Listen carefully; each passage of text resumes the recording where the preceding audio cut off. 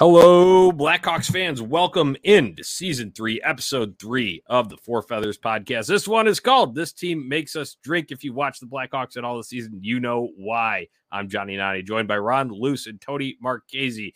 Guys, good to be back on the mic with all three of you, despite what we're about to unpack here. Like you said at the title episode, Johnny, this team makes me drink, and we'll leave it at that until we start to dive into this thing. Great to be back with you guys. It's been a long fucking time since we've been on these airwaves talking Blackhawks hockey. It was a long baseball season for all of us, I think, and it's great to be back with you guys. I think it's been since the last time the Hawks played because we took a little bit of a break this off season, and I'm glad to be back. I know you guys did an episode about a week ago. And talk through some season preview stuff. But I'm just glad to be back with Ron Luce on a microphone. I've seen a lot of Johnny. I've heard a lot of Johnny. But it's great to have a new. No, I'm not bored of you, Johnny. I'm just so happy to be back on a microphone with Ron Luce because he is one of my favorite people to do podcasts with. Yeah, as you mentioned, I had the privilege of being on with Ron, so we have discussed stuff leading up from the kind of onset of training camp and then a checkup in the middle with some preseason action sprinkled in, but now we're finally getting into some regular season action here. Blackhawks are playing like it's fucking preseason. It's been brutal. 0-3-1 start, they boys. Played better in the preseason. Let's just start there. What are your initial thoughts here from this brutal start? I mean, the players are feeling it. The coaches are feeling it. Fans are unhappy. It's not a good situation right now. Blackhawks have yet to be in the win column. They've yet to lead in a game. Things are bad on West Madison Street. Yeah, they're really bad, Johnny. It's not so great. Like you said, it's fucking embarrassing. And it just, guys, it has gotten me to turn on Jeremy Colliton. Ooh. Which I know Tony I know that just tickles your fancy. Just going to eat this shit up, especially because it was like hours ago that you wrote an article about why Jeremy Colliton shouldn't be on the hot seat. You could find that over at OnTap Sportsnet. But Ron, you just wrote an article about him not being on the hot seat. You're saying he's made his way into your list. He has, and the reason for that is, due to some traveling. I was out of town over the weekend. My cousin got married. I didn't get to really watch this team from start to end. It was just the highlights. I was like, "Ooh, highlights. Okay, like maybe they didn't play that bad. I don't know. Kirby Dach's a bright spot. This is great." And then I got to sit down, and the only time of the game I got to watch was the third period. And that immediately made a day that I was already like, I'm back from vacation. Just worse, literally worse. And I was hoping to talk about a win, and instead I'm going to be sitting here and telling people why I think it's time, unfortunately, for Jeremy to go. Ron, I love everything you're saying right now. It's music to my ears. I was in full preparation mode all day to come on here and talk to you about the article you wrote, why I think Jeremy Colliton should be on the hot seat. And, I prepared a lot of rebuttals to everything that you were going to say, and now I don't get to use them. So I feel like that might've been checkmate in my whole game plan here, coming in. I'm going to have to reevaluate that, but I didn't expect you to be so vocal about this. You mentioned you haven't watched a lot of this team play full games this year. And I said, I think they played better in the preseason. And there were some signs in the preseason that got me really excited. I think we talked about this as a group, the fight, the battle, the more physical style of play. I think I posed you guys a question with that. Do you think it's because it's the preseason and guys are trying to make an impact to make this team? And now that you're seeing this first week come through, first impressions is some guys took their foot off the gas from the preseason. Yeah. That's my first impression of this team. Yeah, Tony, there's that. And then I think there's also an element of not playing with each other for too long here. There's a lot of new faces in here. So that is an element of it. And then you throw on Jeremy Colliton's system, whatever the system is, if the system means just kind of leaving chunks of ice open at free will. All that just combined. And it's just been a shitstorm to date. And, you saw it in the very early going. Talk about the season opener at Colorado. That's an uninspiring start, to say the least. You're down 3 before you can even wake up.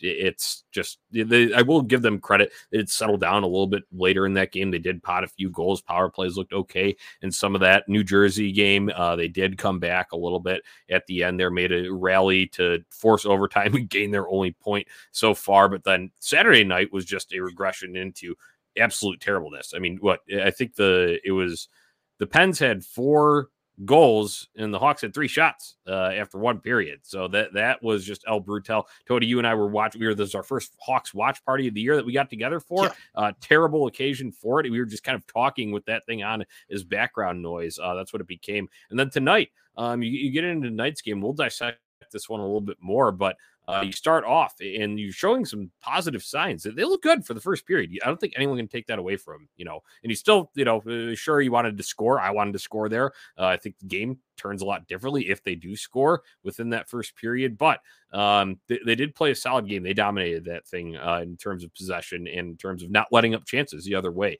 And they did that for most of the second period too. Obviously a bad play by Gustafsson combined with Stillman kind of lunging behind the net a little over aggressively, in my opinion, to let up that the first goal of the game in the second period. And then you saw how easily it can become discombobulated. The team faces a little bit of adversity in the third, and Dono snap. That thing is just gone, disintegrated, boys. It's fucking embarrassing. That's where I have to leave it at. So follow up from what we've just watched in front of our eyes tonight, this game against the Islanders. Let's kind of start there, and then we can work our way through some of these other issues, more overarching topics. Yeah, guys, I mean, this is just ugly. And you said it too, Johnny. I have a little bit of a hot take here, and it relates to the play of guys like Gustafsson tonight and Stillman. Is Caleb Jones missed? Because he looked really good in the preseason. That's a guy that I think this team could honestly use right now, because holy hell, I don't know why they thought bringing Gustafsson back was a good idea. And it's like he's rubbing off on the rest of the defense right now. Tony, I love, what you guys said about taking that, kind of foot off the pedal. And it felt like that in tonight's game, right? They took the foot off the pedal, Johnny. You noted the good first period, and then all of a sudden they didn't look like the same team anymore. So I don't know what the hell's going on. And I'm going to bring that back to Colleton. How do you get these guys a little more inspired? Can you give a speech like the famous "it's fucking embarrassing" speech? Just do something. Yell at them. I don't care what it's going to take. Do something to get this team going, because they can't play a full 60 minutes right now. And there's guys on this team that should look a lot better than they have. You got to do something. And maybe it truly is to, for Stan to be, kind of swallow his pride and get rid of the guy that he truly believed in. I haven't had a lot of opportunities to voice opinions about this team and the organization as a whole through the summer, because we weren't on these airwaves as much. But Ron, I'm going to take what you said, and I'm going to take it a step further. For the casual fan of this team, and taking your foot off the gas coming out of the gate, and not drawing up any interest in the city of Chicago, let's look at this as a sports fan as a whole, right? You just had the White Sox get eliminated from the playoffs. You had the Chicago Sky win a championship. There was some things behind that, and people rallied around this. This city is starving for another team right now to take the fucking reins and be that team. You've got the Chicago Bears out there getting their asses kicked by the Green Bay Packers, and Aaron Rodgers telling the city, "I still fucking own you." The Blackhawks did a really fucking good job from 2009 through 2017 of owning this city and setting a reputation for themselves to be the team that this city rallies behind. It's opening night. I don't think any of us were there. It wasn't even guys, if this team was fucking relevant, we would have fucking been at the United Center tonight as a group. We would have made it fucking happen. That's where we're at right now. And when you come out of a preseason after your GM, Stan Bowman, goes out and makes acquisitions to try and salvage the last little bits that you're going to get of Jonathan Taves and Patrick Kane, and you blow it in consecutive games in just embarrassing fucking fashion. When your organization has been in national headlines for all of the wrong reasons, it looks like you're fucking mailing it in right now. Tickets were $14 fucking dollars to go to this game. Where are we at? Where is the accountability? Where is the product on the ice? You're losing a fan base that was so bought in to everything that was going on here. And it's systematically been destroyed at each and every single level to now we're at this point where you're going on 5-6 games into the season, and you're going to have to figure out ways to get people to show up, and you're releasing it's Marian Hossa night before your home opener even happens. And you know what? I want to show up to Marian Hossa night because I fucking love Marian Hossa. But this whole entire fucking thing right now stinks from the head down, and it looks like you're trying to play on the emotions of guys like me, guys like you, to go show up to arenas to see Marian Hossa skate around the ice for 5 minutes and watch subpar hockey with a team that you can't fire the coach on because the GM has put so much stake into public statements about it that you have Jonathan Toews and Patrick Kane making statements about Jeremy Colleton's fucking system a week into the fucking season. Give me a fucking break, guys. Yeah, Tony, just to talk about the state of how far we've fallen here in this thing. Not only were the tickets extremely cheap, and you could get those on especially secondary markets, very cheap, close, inching up to game time here tonight. You also had the team booed off the ice. They're booed off the ice tonight at the United Center in their home opener. That's just kind of unheard of over the past, 15 I'll years. Ask you guys really. A question. Do you think Jonathan Toews and Patrick Kane want to be booed off the ice in their home opener right now? Fuck no. As their contracts come to an end? Absolutely not. Do you think they want to answer questions about Jeremy Colleton's system, or do you think they want to fucking win? Like, what else do they have left in their careers? Like, this is a big fucking problem right now. Do something about it. Because bringing back the Orchard, well, it's cool and tough, isn't going to fucking get people's asses in seats. It's not going to fucking happen. Right. Yeah. Tony, it's one thing that as much as everyone's frustrated, and I know the calls have been here for Jeremy Colleton. It's been a long time building. It was happening last year. It was happening. Yeah, it was happening the year before. I mean, let's talk about it. And I told Ron before we jumped on, I think even if this team started 2-1-1, you'd still have those calls no matter what. I don't think it's going to happen. Do I think it should happen? I mean, there needs to be some sort of urgency change here. But no, I don't think it's going to happen. So the only thing that can rectify this, guys, in my mind, is starting to win. That's it. End all be all. Win hockey games. Simple. Stupid. Hey, winning cures everything, Johnny. But yeah, exactly. Winning cures everything. Yeah, it goes back to that. That's all I've got on that. Ron, chime in here. Yeah, honestly, I agree with you guys. Like, it's almost starting to feel like even if you brought in a new coach, is that really going to change anything? Like, that's where I'm at, Ron. Because yeah, like if everyone wants to say fire Colleton, just like I want to say fire Nagy. Give me your best, insertion there. That's right. That's what I want to hear. Unless that coach comes in and just that maybe sense of urgency kick in the ass this team truly needs finds its way, nothing's going to change. Your attendance numbers are still going to suck. You're almost having to look, if you're Rocky Wirtz, maybe you even go higher than the coach. And I know you were kind of alluding to this a little bit, Tone, earlier. Maybe it is. Maybe it's time to truly blow this thing up. Let's and stop trying to hold on to the last few years of Kane and Toews to try and remain relevant. And the worst part about that, the worst part about that is they're all bought in for this year, Ron. I'm expecting playoffs or bust still, even granted, this start sucks, but I'm still expecting it's playoffs or bust based on what they did. And that wasn't my just expectations of me being an overly optimistic fan. That's what Stan Bowman told me when he signed Seth Jones, when he traded for him and then signed him to the extension. When he signed traded for Marc-Andre Fleury, granted it was for nothing, but you know what I'm saying. You get the gist that I'm going for here. These moves, these guys that were brought in. He said that himself in his actions. So Right. that's on him.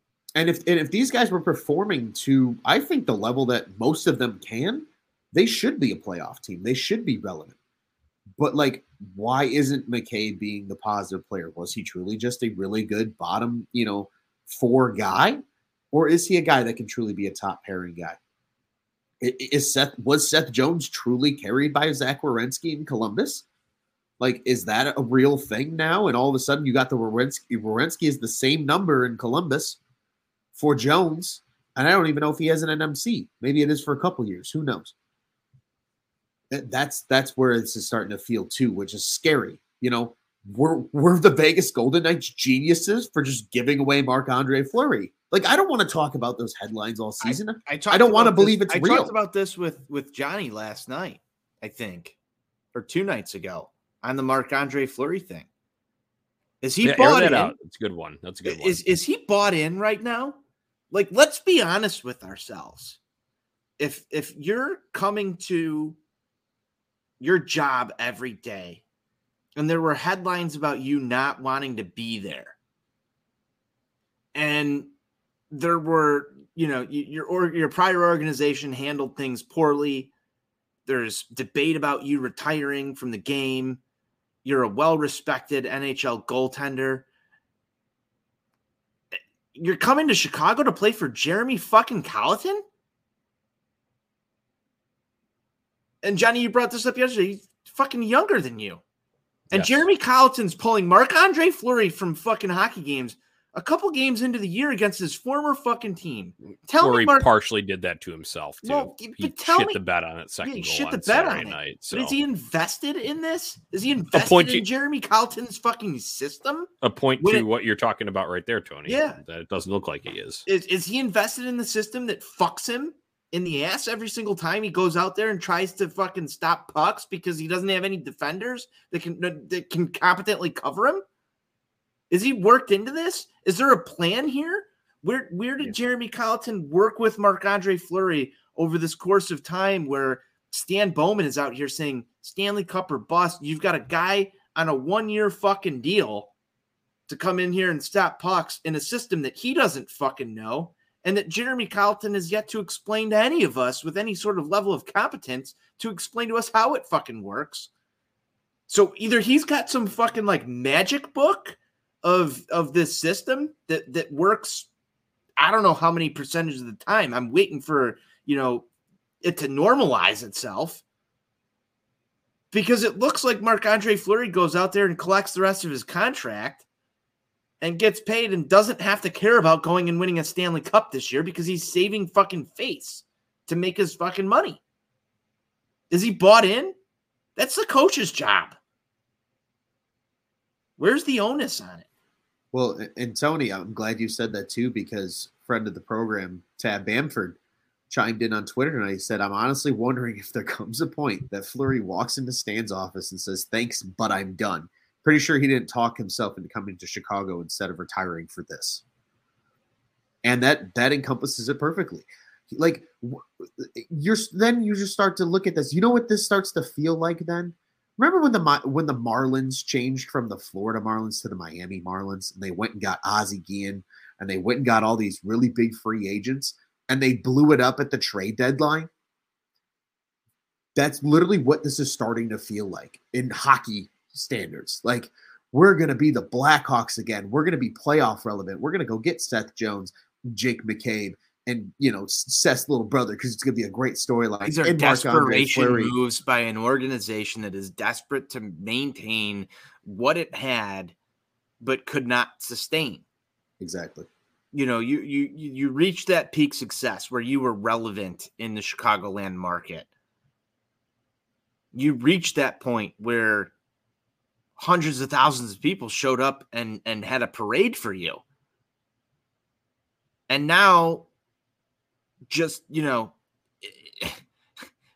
mere years later, it's $14 to get back into the game.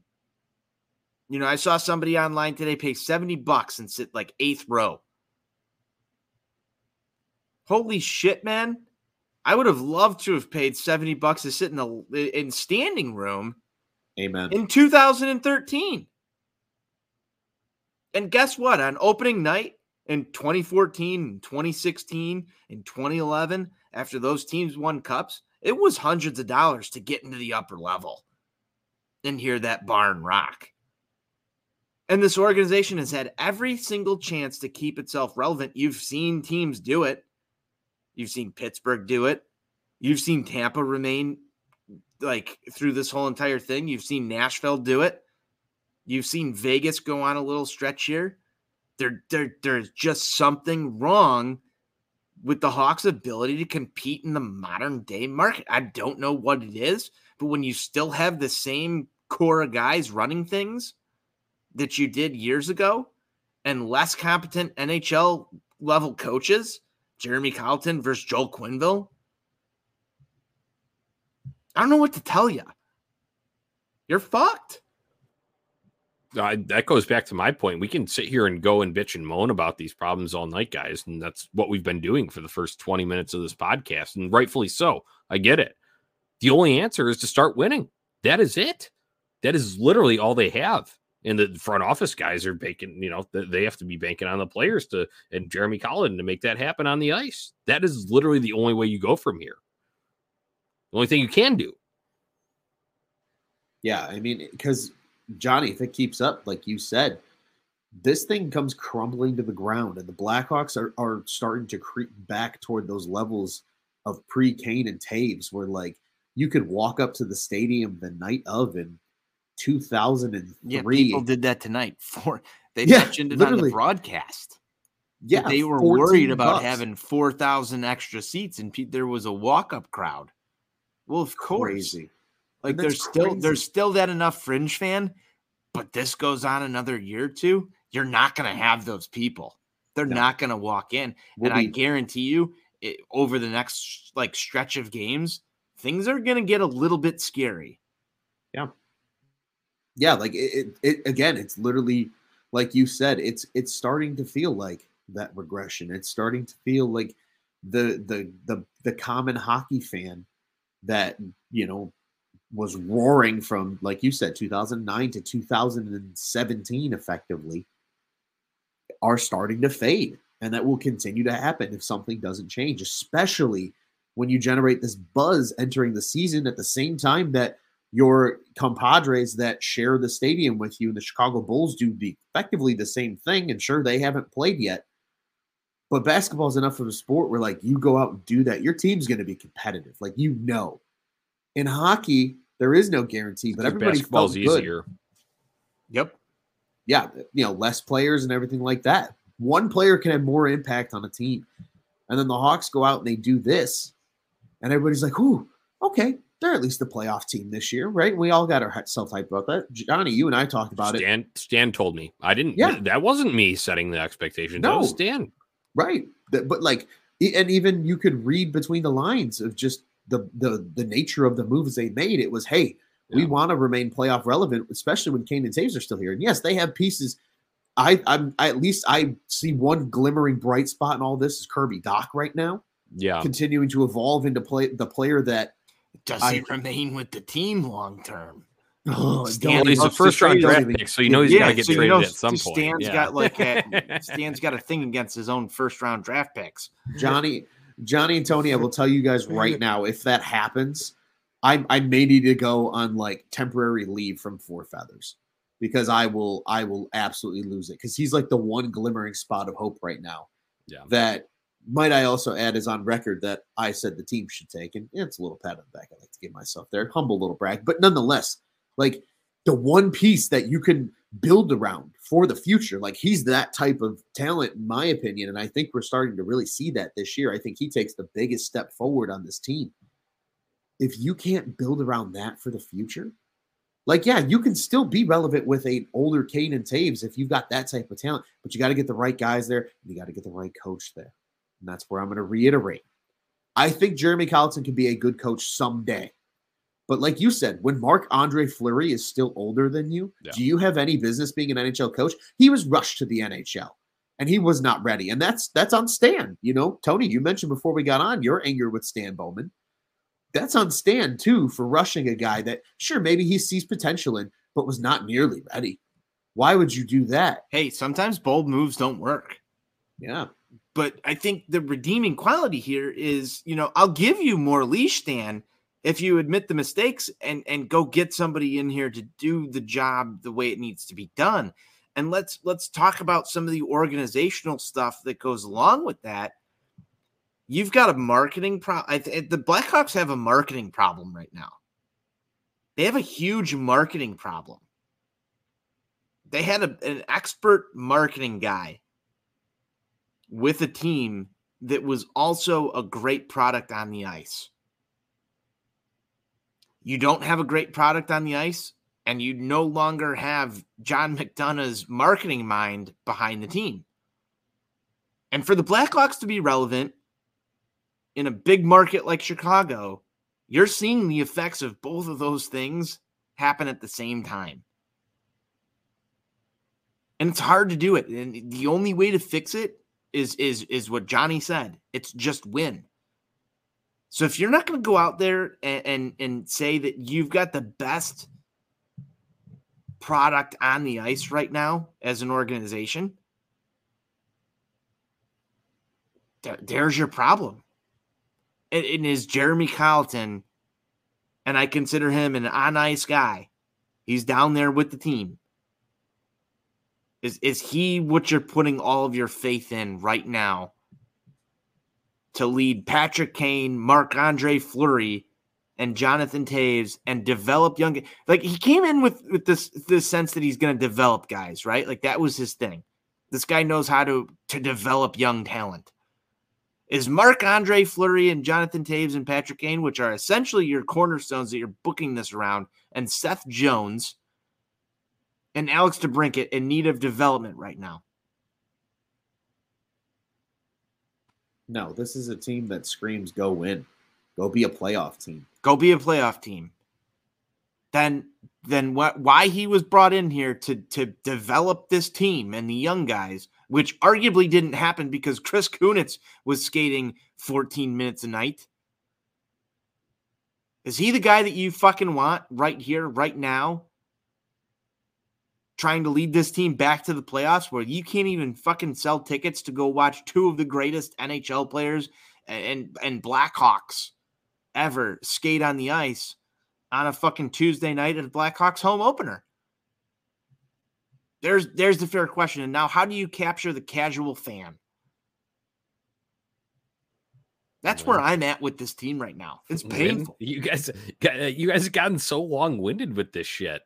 I'm sorry, Tony, not to discredit what you just said. You go and fucking win. You rattle off 5 in a row.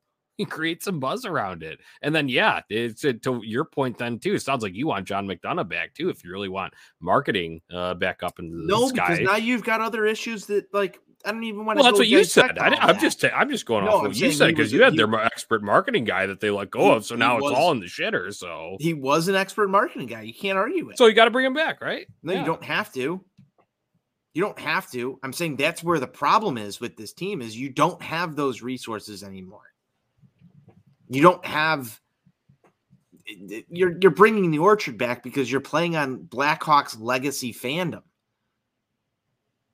You're trying to draw back in the people that cared about this team for so long that you're going to start bringing things back. You see it with the Orchard. You see it with Marian Hossa. You're trying to just capture anything right now. It screams desperation to me. Fair. Yeah. And desperate's a really good word for it, too. I mean, that's kind of where it's getting. I mean, and now, gentlemen, to your points, do we look, if they can't just win, because I agree, Johnny, at this point, that's the only hope they have, because then you need to start looking higher. Yeah. You all of a sudden look at Rocky and say, hey, Rocky, you need to do something about this. Your team, the people you have in charge of it are not doing their job properly from head to toe. Do you start to look at that? And then there's pressure on that to happen, to just totally clean house, start over, and bring in a breath of fresh air. Because to Tony's point, they made McDonough's job easy. They were winning games, and then he was the mind that could turn it into the empire that it became. But now you don't have a good mind per se up there. And on top of that, you're just riding the Marian Hossa the entire experience of that legacy because you're trying to distract the common fan from them not winning right now. I agree with Johnny. It all comes back to that point. This team is at a point. It's either you start to win or this thing gets blown up like nobody's business. Yeah. And I'm just offering, solutions in the short term here because this is just, it's as of what we're at right now here, Tuesday, October 19th, after this home opener here, approaching, the midnight hour here. That's just where we're at. I'm assuming that Stan and Jeremy are still going to have their offices at Fifth Third Arena tomorrow when they're not going to be locked out tomorrow. It would be, I think a lot of people would be happy in the very short term, and it'd be like a day of celebration for them if they were. But at the same time, that's what I was driving at there. It ain't going to fix it. Winning is the thing there now. One last question on this because I do want to, we've talked a lot about front office and coaching, and that is all very pertinent. And obviously that's going to draw ire here when you start like this, but we do need to talk about players on the ice. But before that, just on this topic while we're here, I saw a tweet the other day and just sparked. I forget who it's from. It's someone on Blackhawks Twitter. So if you sent this out, thank you for doing it. But someone said, I missed the rebuild. And it was kind of played as a joke. But you kind of missed the rebuild because your expectations are tempered. And it was, granted, I think COVID did them a little bit of a help, there, as in the not having fans, a shortened season, the able to bring in some young guys and whatever. But do you miss the rebuild at all? It's so asinine to say as a sports fan, but at this point with where we're at right now, it's a fair question. It's asinine, but not totally to the point, Johnny, where it's not totally off, because it is, at least in that moment, it felt like Blackhawks fans had hope. There was the hope that Kirby Dach is going to become what he is going to become. But there was at least the hope that there was going to be more guys there to help him, more youth. Maybe just something was going to click and they were going to take that whole next step forward as a team. And then they go and add stuff too. And then all of a sudden you're like, oh, and it's like pulling into the end of a roller coaster, Johnny. Yeah. We're just it's getting still, and everybody's kind of sitting here going, what the hell's happening? Right. That's a good point, Ron, because in the summer they did what everyone wanted them to do. If you wanted to be competitive right now. Yeah. I mean, I'm sure there are sects that are different that differentiate in the line of thought there. Maybe some people thought they should have stayed the course and not trade there's some people that like the, holding the picks, holding the young prospects, all this and that. But then the other people want to give it another go with Toews and Kane. And that's something that we've all talked about together too here. And it's like, you kind of had to do it. Yeah. Tony, I think you and I discussed that. We did, Johnny. And you know what? I'm conflicted. This is where I'm at with this fandom of this team right now. And it's a real crossroads problem. And I think I've been, as you said, long-winded on this. It's so sad to see. It's like watching a train wreck right now for me, where it's like you can't take your eyes off of it because you're so invested in what this team did for you. I mean, let's be real. As a sports fan, that might be the high that you get as a sports fan. That might be the first time, I'm not going to compare it to drugs, but I'm going to compare it to drugs. That's the first time somebody takes ecstasy is those fucking 5 years as a Hawks fan. And I'm always going to crave that the rest of my fucking life. And if you can't get to that level, I'm never going to be happy. So I'm always going to be searching for it. And the lows are so fucking low right now that I need a hit. I need a fucking hit of that right now. I need a fucking hit of it. And it looks like I can't fucking find it anywhere because I'm just dead broke. And I'm looking at Jeremy Colleton's fucking face every night. And I'm like, I have no fucking faith in you that you're going to ever be able to provide that for me ever. Yeah. Tony, so just fucking go. That's what I can equate it to. Yeah. That's the only thing I can equate it to is we had such a high and now it's like, dude, where the fuck am I? It was top of the hockey kingdom. Yeah. It was where so I totally get where you're coming from. And I've got 60 more years of life left. And I'm just going to keep killing Budweiser's talking about this team. And just looking back, chasing that again. Are the Blackhawks the modern day Oilers? I don't dude, trying to still climb onto that high. Sitting here talking about the fucking 2013 Blackhawks. Like you go to Chicago sports, it's like that is that era like our 85 Bears where we're just going to be sitting here for the next 60 fucking years going like, we'll be why insufferable can't we if get we back cling it to like this? that. This is a real fucking question. Yeah. It's are you ever going to get there? And unfortunately, there's no overnight answer here. I wish there was, but Tony, while an extreme example, I do think it's very, very impactful the way that you described that, because it is you got to the top and you were riding high for a while. A dynasty, you had the first salary cap era dynasty. That was something to be proud of, and that was something that made hockey fans out of a lot of Chicago sports fans. And it's going to be, this is the part that I want to get to. It's going to be really hard to maintain that through people's lives when you go out and you put a subpar product out there every year. You're going to lose that fan. Those 15-year-olds that loved hockey in high school, it's going to be really hard to keep them through the next 10 years. And as a franchise, you've got a real problem there because you got them so invested. You gave them a drug. You gave them fandom. You gave them hockey. Oh, like fucking playoff overtime hockey, and winning hockey is a drug. It absolutely is. That's why we're sitting here talking about this on a podcast at fucking midnight. And now you're trying to figure out how to fucking like make money off of these people. So it's Marian Hossa night. That's where we're at. And it's very fucking disappointing to sit here and look at it from this perspective where you can't fucking win games. Your guy that you got in for free and Marc-Andre Fleury, who's a world-class goaltender, is getting pulled against his former team. How do you get through the rest of the year? Why do you tune into Four Feathers to talk about this team? It's bad right now. Yeah, it's bad. And I think we need to talk about why some of this is happening here. As I mentioned a little bit earlier, we talked a lot about the top and we talked a lot about the coaching here and just general problems surrounding the Blackhawks. Well, guess what? The game is played on the ice. There's been some good, a lot of bad so far. So I want to get your guys' takeaways from, I know, Ron, you haven't been able to watch too much, but overall, just through the first, what you've liked from certain guys, what you haven't from certain guys, new additions that maybe are looking better than you thought or underwhelming you or whatever it may be. It's time to air it out here. Yeah, I think a couple of guys that I'm at least very happy about, and at least I was happy about one of these guys tonight, a fan favorite of ours here at Four Feathers, and that's Calvin DeHaan. Was positive in all statistical categories. If you're a numbers nerd like me tonight, really, and he's been playing as a top pairing defenseman. And I call him a 3. I think right now because he's playing with Jones, and he's that defensive guy. Like he's taking kind of that Nick Hjalmarsson role of old, and it's beautiful to see. But Kirby Dach is the true bright spot, I think, for me in all of this. Obviously, 2 goals already, added an assist tonight. He's been the best player on the team by far and beyond, and that's great to see.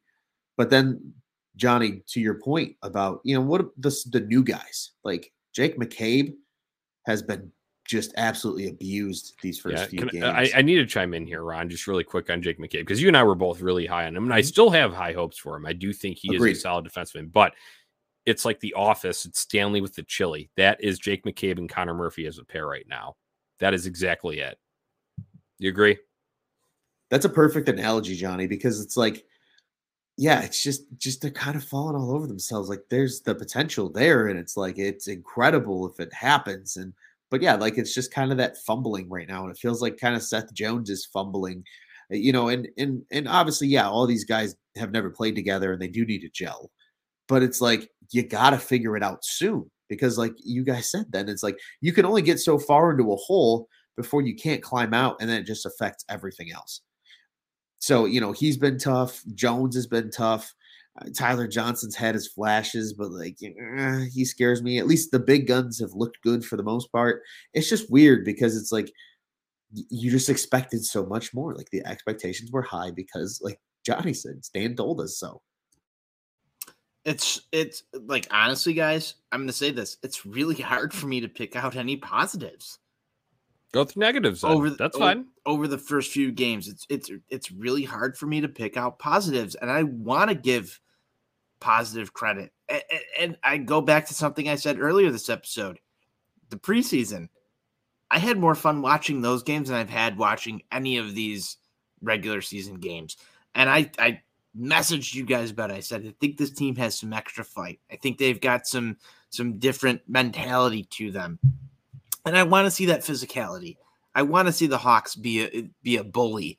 If you're going to be a bad team, be at least a bully, right? Like if you're not going to make the playoffs this year, go frustrate people.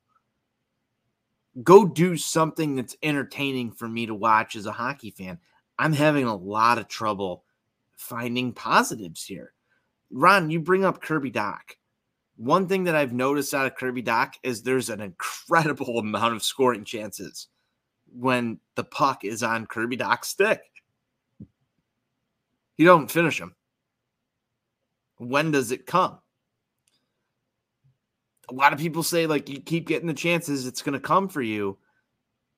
I've seen that game with Kirby Dach so far through his entire career at the NHL level, where he'll burn a guy and have the puck on his stick and something just doesn't go the way it should. Guess what? I watched the same thing happen with Patrick Kane, and he finished those shots. I've watched that happen with Jonathan Toews. I've watched that happen with Marian Hossa. I've watched that happen with Patrick Sharp. When is this guy going to start finishing? So I just feel like there's just so much hope there. And I'm so broken on this team right now. And this is like a therapy session for me.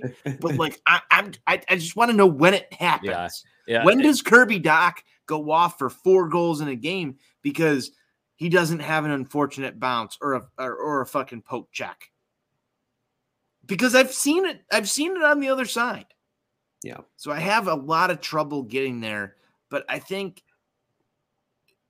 there was a lot of pressure coming into this. If I'm going to take any silver lining, last observations is, as Johnny said, you start to string a few wins together. If Kirby Dach can figure out how to string together 7 goals over the next fucking 10 days, like, that would be amazing. And I'll eat my words. Johnny, as you like to say, like, prove me wrong. Like, that's where I am with this team right now. Prove me fucking wrong, Kirby Dach. Go out there and score a hat trick. Fucking prove me wrong. But right now, at least to me, I'm looking at it, I'm like, this is just unlucky written all over it. Go get it done.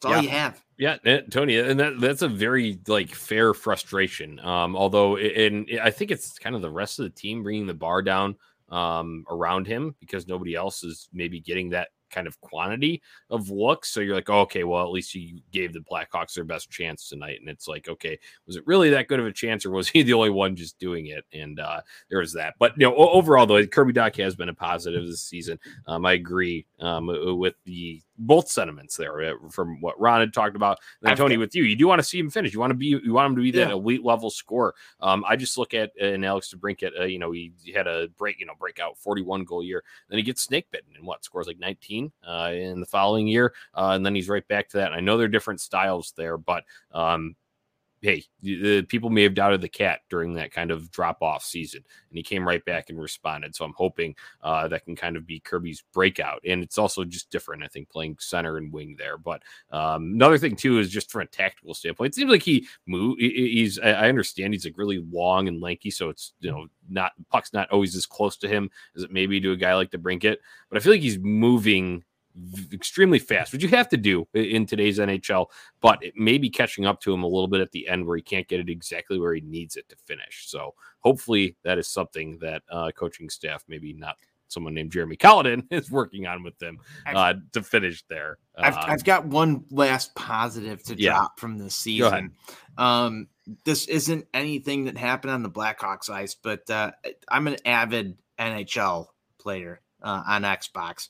And my favorite moment so far this season was I was in a online versus game against a guy who was playing with the Tampa Bay Lightning. And that anybody who's playing with the Tampa Bay Lightning probably isn't from Florida, and they're just on NHL to rack up wins.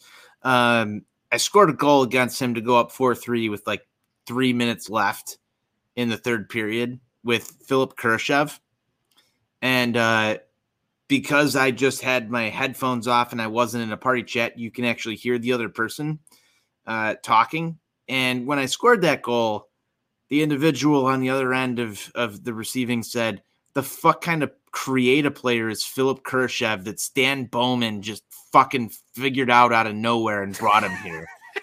And it was the best moment. And I've been saving that one for a while. This dude was legit mad that Philip Kurashev scored a goal in that situation. And I was just like, that's the proudest I've been of the Blackhawks in forever, is that this guy is fucking mad online at 1 a.m. while I'm beating him in Chell on a Philip Kurashev goal.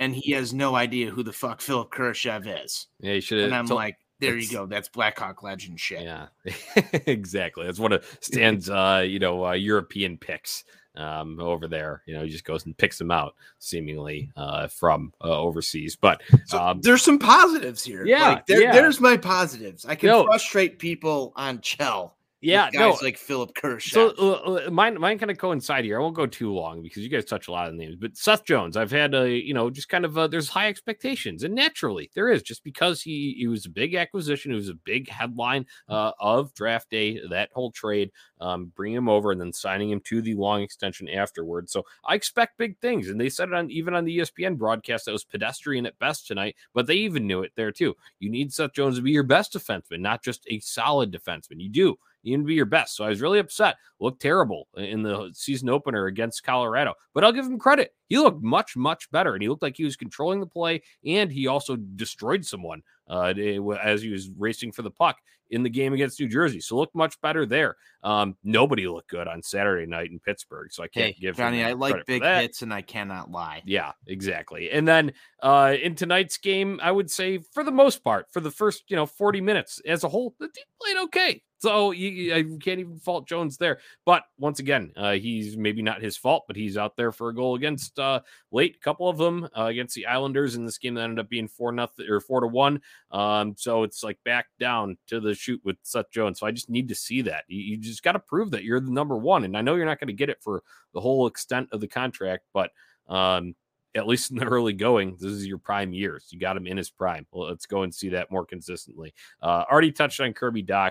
Other than that, guy that I've just been disappointed with is Jake McCabe, because I was so hyped for him coming into this year. I thought he was going to just be a solid rock type of defenseman. So I think part of it is Colliton's system, because that D, when they don't pick up those wings cleanly, especially when you're facing a fast team like the Avalanche, you get looking like Stanley from The Office spilling the chili with him and Connor Murphy. It happens there. Riley Stillman for the first 3 games, I would say I liked his play. And then tonight, not very good at all from Riley Stillman. A lot of people want to go and blame Gus. And that's another guy I think everybody can kind of be like, since you haven't contributed anything offensively, probably nothing positive to say about him, and especially him going to poke around the back of the net tonight. But everyone wants to go and just pick out Gus there. Well, guess what? Riley Stillman already had support behind the net, and he went to play the body there, completely taking himself out even more than Gus did. I don't hear anyone shitting on Riley Stillman there, but I'm gonna. So I know it's a whole team effort, and there's certain man coverages that are going on behind the net there. But shit, if Stillman doesn't overcommit on that, then you don't end up with that goal in the back of your net in the second period there. So that's what I've got from positive negatives here. But overall, from the first 3 games, I can't say too much bad about Riley Stillman until tonight. Seth Jones, an up and down thing. Kirby Dach's been consistently good up front. Power play overall, been good until tonight. So let's hope that can help carry them. That's about all I've got from observations on the ice. Anything else before we get closing down here? Yeah, last quick ad is just that maybe some of that Stillman and Gus stuff too shows that the Colliton system is broken. It's really hard to play man D in a league that has become so fast. I think maybe Colliton's system is old school and it just doesn't work in today's day and age in the NHL. Like maybe that's kind of what it feels like, because it was a lot easier to play man on guys back in the early 2000s than it is in today's NHL. I think it has to do with the entries and where you're picking up guys, because the zone doesn't allow someone to pick up the puck carrier right away until they enter that zone where they're at. And if you're not set up, that's what it's trying to eliminate. So I get, with so many fast puck handlers in this league, I get the concept behind it, but you also have to have the personnel. And unfortunately, that personnel, they all have to be like between ages 20 in 24 for it to work ideally perfect, you know? Yeah, you need that speed. Like you need that elite speed. And right now in today's NHL, like the Hawks don't have enough of that right now. They aren't the Tampa Bay Lightning or like the Colorado Avalanche who have that team speed. They just don't have it. And they can't, it just doesn't keep up with the system. And it's a flawed system for sake of the roster. Guys, you hit kind of a point here.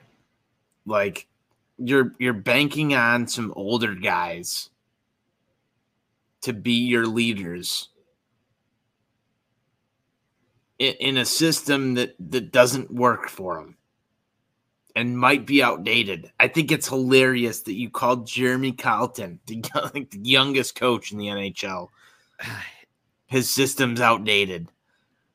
That's a red, like Twitter had like a lot of red flags going on. Yeah.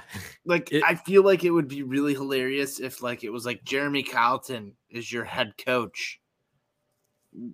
Like just fill the rest of the other characters with red flag. Yeah. No, that's a red flag.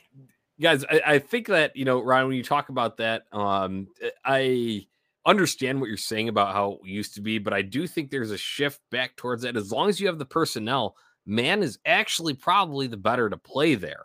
It actually is, but that's all contingent on you having the proper pieces in place. So you got to coach to your personnel. So that's where the disconnect is, in my opinion. Systematic. Yeah, I agree with you, Johnny. I think the system could work with the right personnel, but we haven't seen that yet, and therefore, you know, something's got to give. You have to adjust to your guys, and that's the mark of a coach that has a lot of promise versus a great coach. And right now, this team is in that position where they need that great coach if they're going to be competitive. Yeah, guys. Last thing, and we've talked a lot, and a lot of this has been contingent on defense and playing, you know, systematic defense here. I'm just so happy that Johnny said this episode was going to be 30 minutes, and we are closing in on 52. So mission accomplished, everybody. Absolutely, we went longer than Johnny thought we were going to go. Yeah, we're I mean, we're getting close to wrapping up here, but I got one last thing, because a lot of focus has been on defense, and easy to when you're letting up a lot of goals. But at the same time, you need to score goals at the other end. It just has not been happening very much at all. Overall, where is power play has been a little bit. There's just the issue of firepower not showing up, but there's also an issue of people that if you're lacking in offense, why don't you get another good set of hands in there instead of bringing in Mike Hardman? Let's deal with Dylan Strome. Thoughts on him, Ron? Yeah. Is he going to get a look? That's just where we're at right now. I don't think he is. And Johnny, honestly, I think that's going to be because he's going to be traded. I think that's why he's not playing. They don't want him to get hurt. But even if it's not Dylan Strome, like Adam Gaudette to me is a better option. You know, he's looked good. He's looked okay. Do you give Tony, I'm going to tickle your fancy with this one, probably too early, but do you give Lucas Reichel a good look? He got goal and an assist on Saturday in their opener. I love some Lucas Reichel. You do. He is like your Gavin Sheets over at He Sox might be. on Tap. Ooh, that's a good hot take right there. There you go. You're welcome. But Lucas Reichel, I mean, a guy that has more skill, and sure, he's not ready, and I think that's why they won't bring him up yet, but maybe halfway through this season, once he gets, you know, a little more used to that North American ice, to your point, Johnny, that's maybe the more skill you get in there to bring some more offensive firepower and get this thing going. But you also have to hope and pray that he's that right time addition where, you know, him and maybe a small trade deadline acquisition can get you propelled in the playoffs because your big guys start to step up. So that creates an even bigger issue. It's like, yeah, they have a lot of firepower already, and you'd love to have some more, but you still need more from that other firepower as well. Right. And just one comment on Reichel as we're on him is that Bowman did say that he's likely going to play games for the Blackhawks here. It's just a matter of when. They didn't know when. This is training camp talk. So I would imagine that, you know, things don't go as swimmingly as they should. And with the state that they're in right now, it could be sooner rather than later. But at the same time, this team also starts winning some games with pieces that are already here. I would imagine that's more of a let them develop some more move there. So that's the only context I have for a possible Reichel sighting. You want to talk about something that might extend the podcast another 20 minutes? Let's talk about how Ian Mitchell was sent down to Rockford. You saw Eric Gustafson tonight. Well, I mean, if Ian Mitchell is going to play 7-20, you're basically just playing with 5 defensemen anyway. So what the fuck's the difference? Ian Mitchell's a guy that got some ice time last year. Ian Mitchell's a guy that in the rebuild that we all long for in the quote unquote rebuild. Yeah, in the quote unquote rebuild. But wasn't he one of the guys that was supposed to solidify this whole fucking thing? I think you're forgetting that defensemen take like forever to develop. Yeah, but what are we doing here?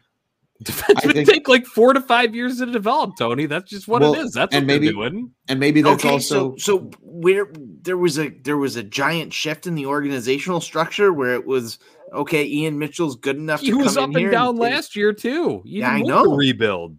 I think Ian Mitchell was improperly hyped up by Stan Bowman and gave fans unrealistic expectations that he was going to be an Aaron Ekblad or Cale Makar, one of these young elite defensemen, sooner than he could potentially be. I think the talent's there, but he was the fans are misinformed on the expectation for Ian Mitchell, and I think that's a big problem. But Adam Boqvist is expendable.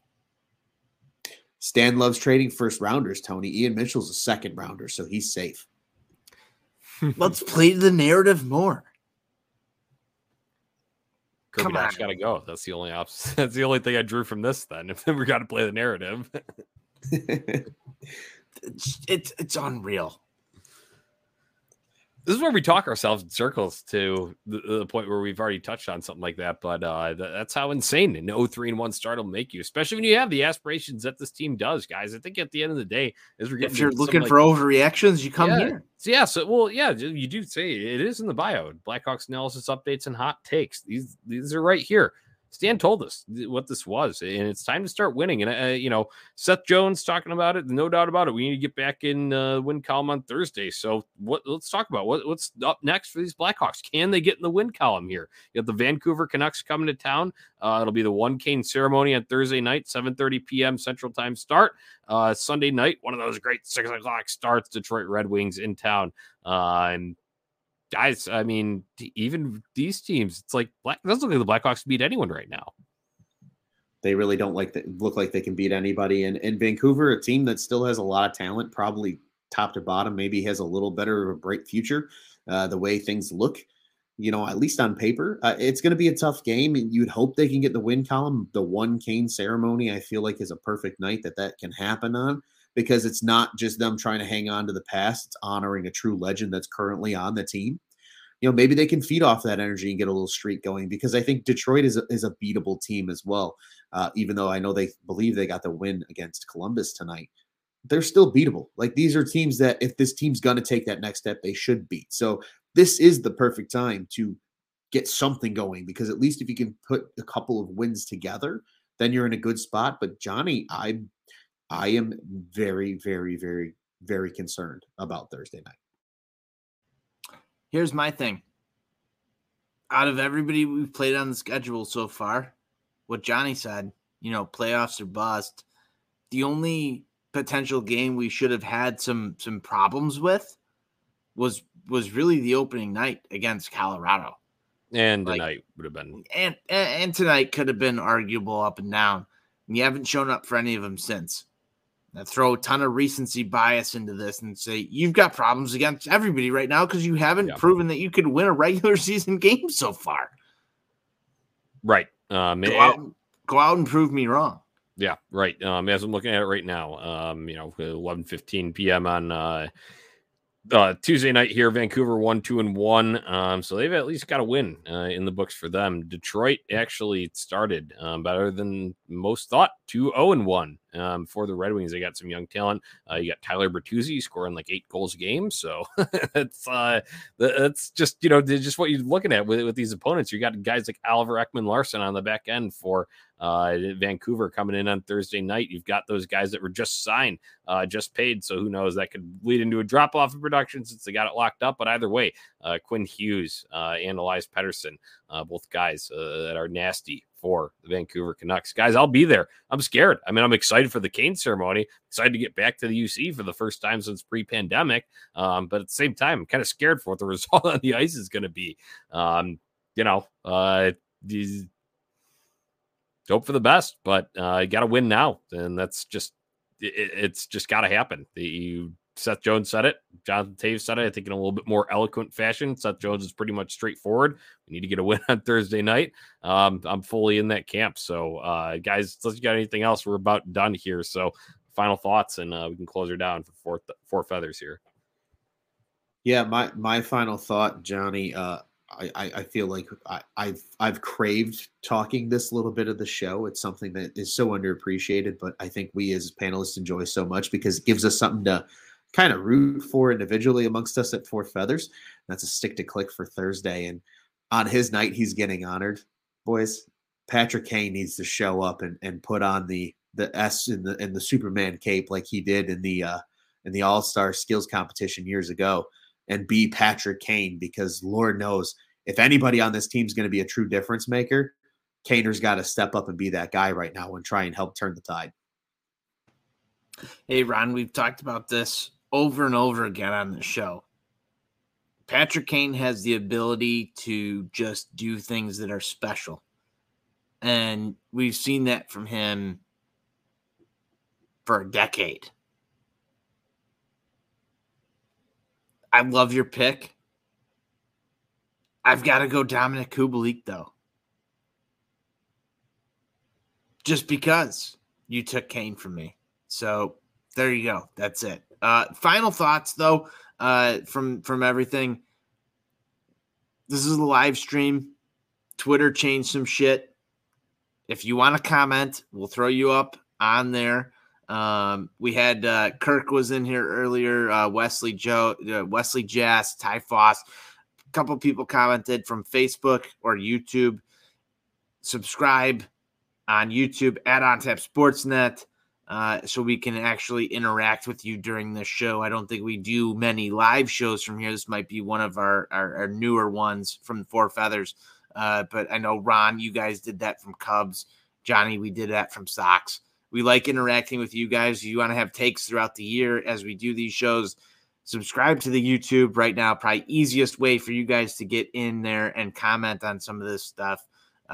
We want to have that interaction with people who listen to the show and tune into this team the same way we do. It might be cruel to tune into this team every single night, but if you're tuning in here and talking to us, we'll watch it so you don't have to. Guys, it was a pleasure to be back on the microphone with you. I know I got long-winded on stuff. I'm mad at this team. I think you guys know rightfully that. So. Rightfully so. I'm so mad at this team right now for a lot of things, but it was good to talk it out. It was a good therapy session for me. Ron, it's great to be back on the mic with you. Johnny, we just did a Sox show yesterday. It's always great to be on the mic with you. Let's go, Hawks. I've had a couple of beers. We've talked it out. Feels better now. Yeah. Hendrik Borgstrom, stick to click. I was still in baseball mode there. Stick to click for Thursday night, as I'll be there. Didn't want to go too much and praise him too much because he had a decent game. Does that mean I could take Gavin Sheets? Up until that turnover in the third period that led to a goal against. But get him on the blue line. Earlier on in the game, Hendrik Borgstrom looked okay against the Islanders. Is actually creating, had some nice passes to the middle there. So I'll go with him, get on the board when I'm there in attendance on Thursday night. As Tony mentioned, make sure you're going and subscribing on YouTube, OnTap Sportsnet. That is where you can go and find all of our shows across all Chicago sports teams. We've got us for Hawks here at Four Feathers, Cubs on tap, Sox on tap, Bulls on tap, Bears on tap. It's all there. We'll do live streams with shows just like this, breaking it down, reacting, having some fun, spewing some hot takes, all of that. And we can interact with you as well, as long as you comment via YouTube or Facebook on Tap Sportsnet. You can find us there. You can also find Four Feathers specifically on social media at Four Feathers Pod. And at OnTap Sportsnet, where there'll be highlights, articles, podcasts, all of that coming from both those accounts. If you enjoy the podcast, go give it a 5-star rating and review wherever you listen, because that is cool and fucking tough. Gentlemen, that's all I've got for tonight. Been rough so far. Stack some wins, and I think we'll be in a better place next time we get back on here. So, that being said, that was season 3, episode 3 of Four Feathers. Let's go Hawks. Let's go Hawks. Let's go Hawks.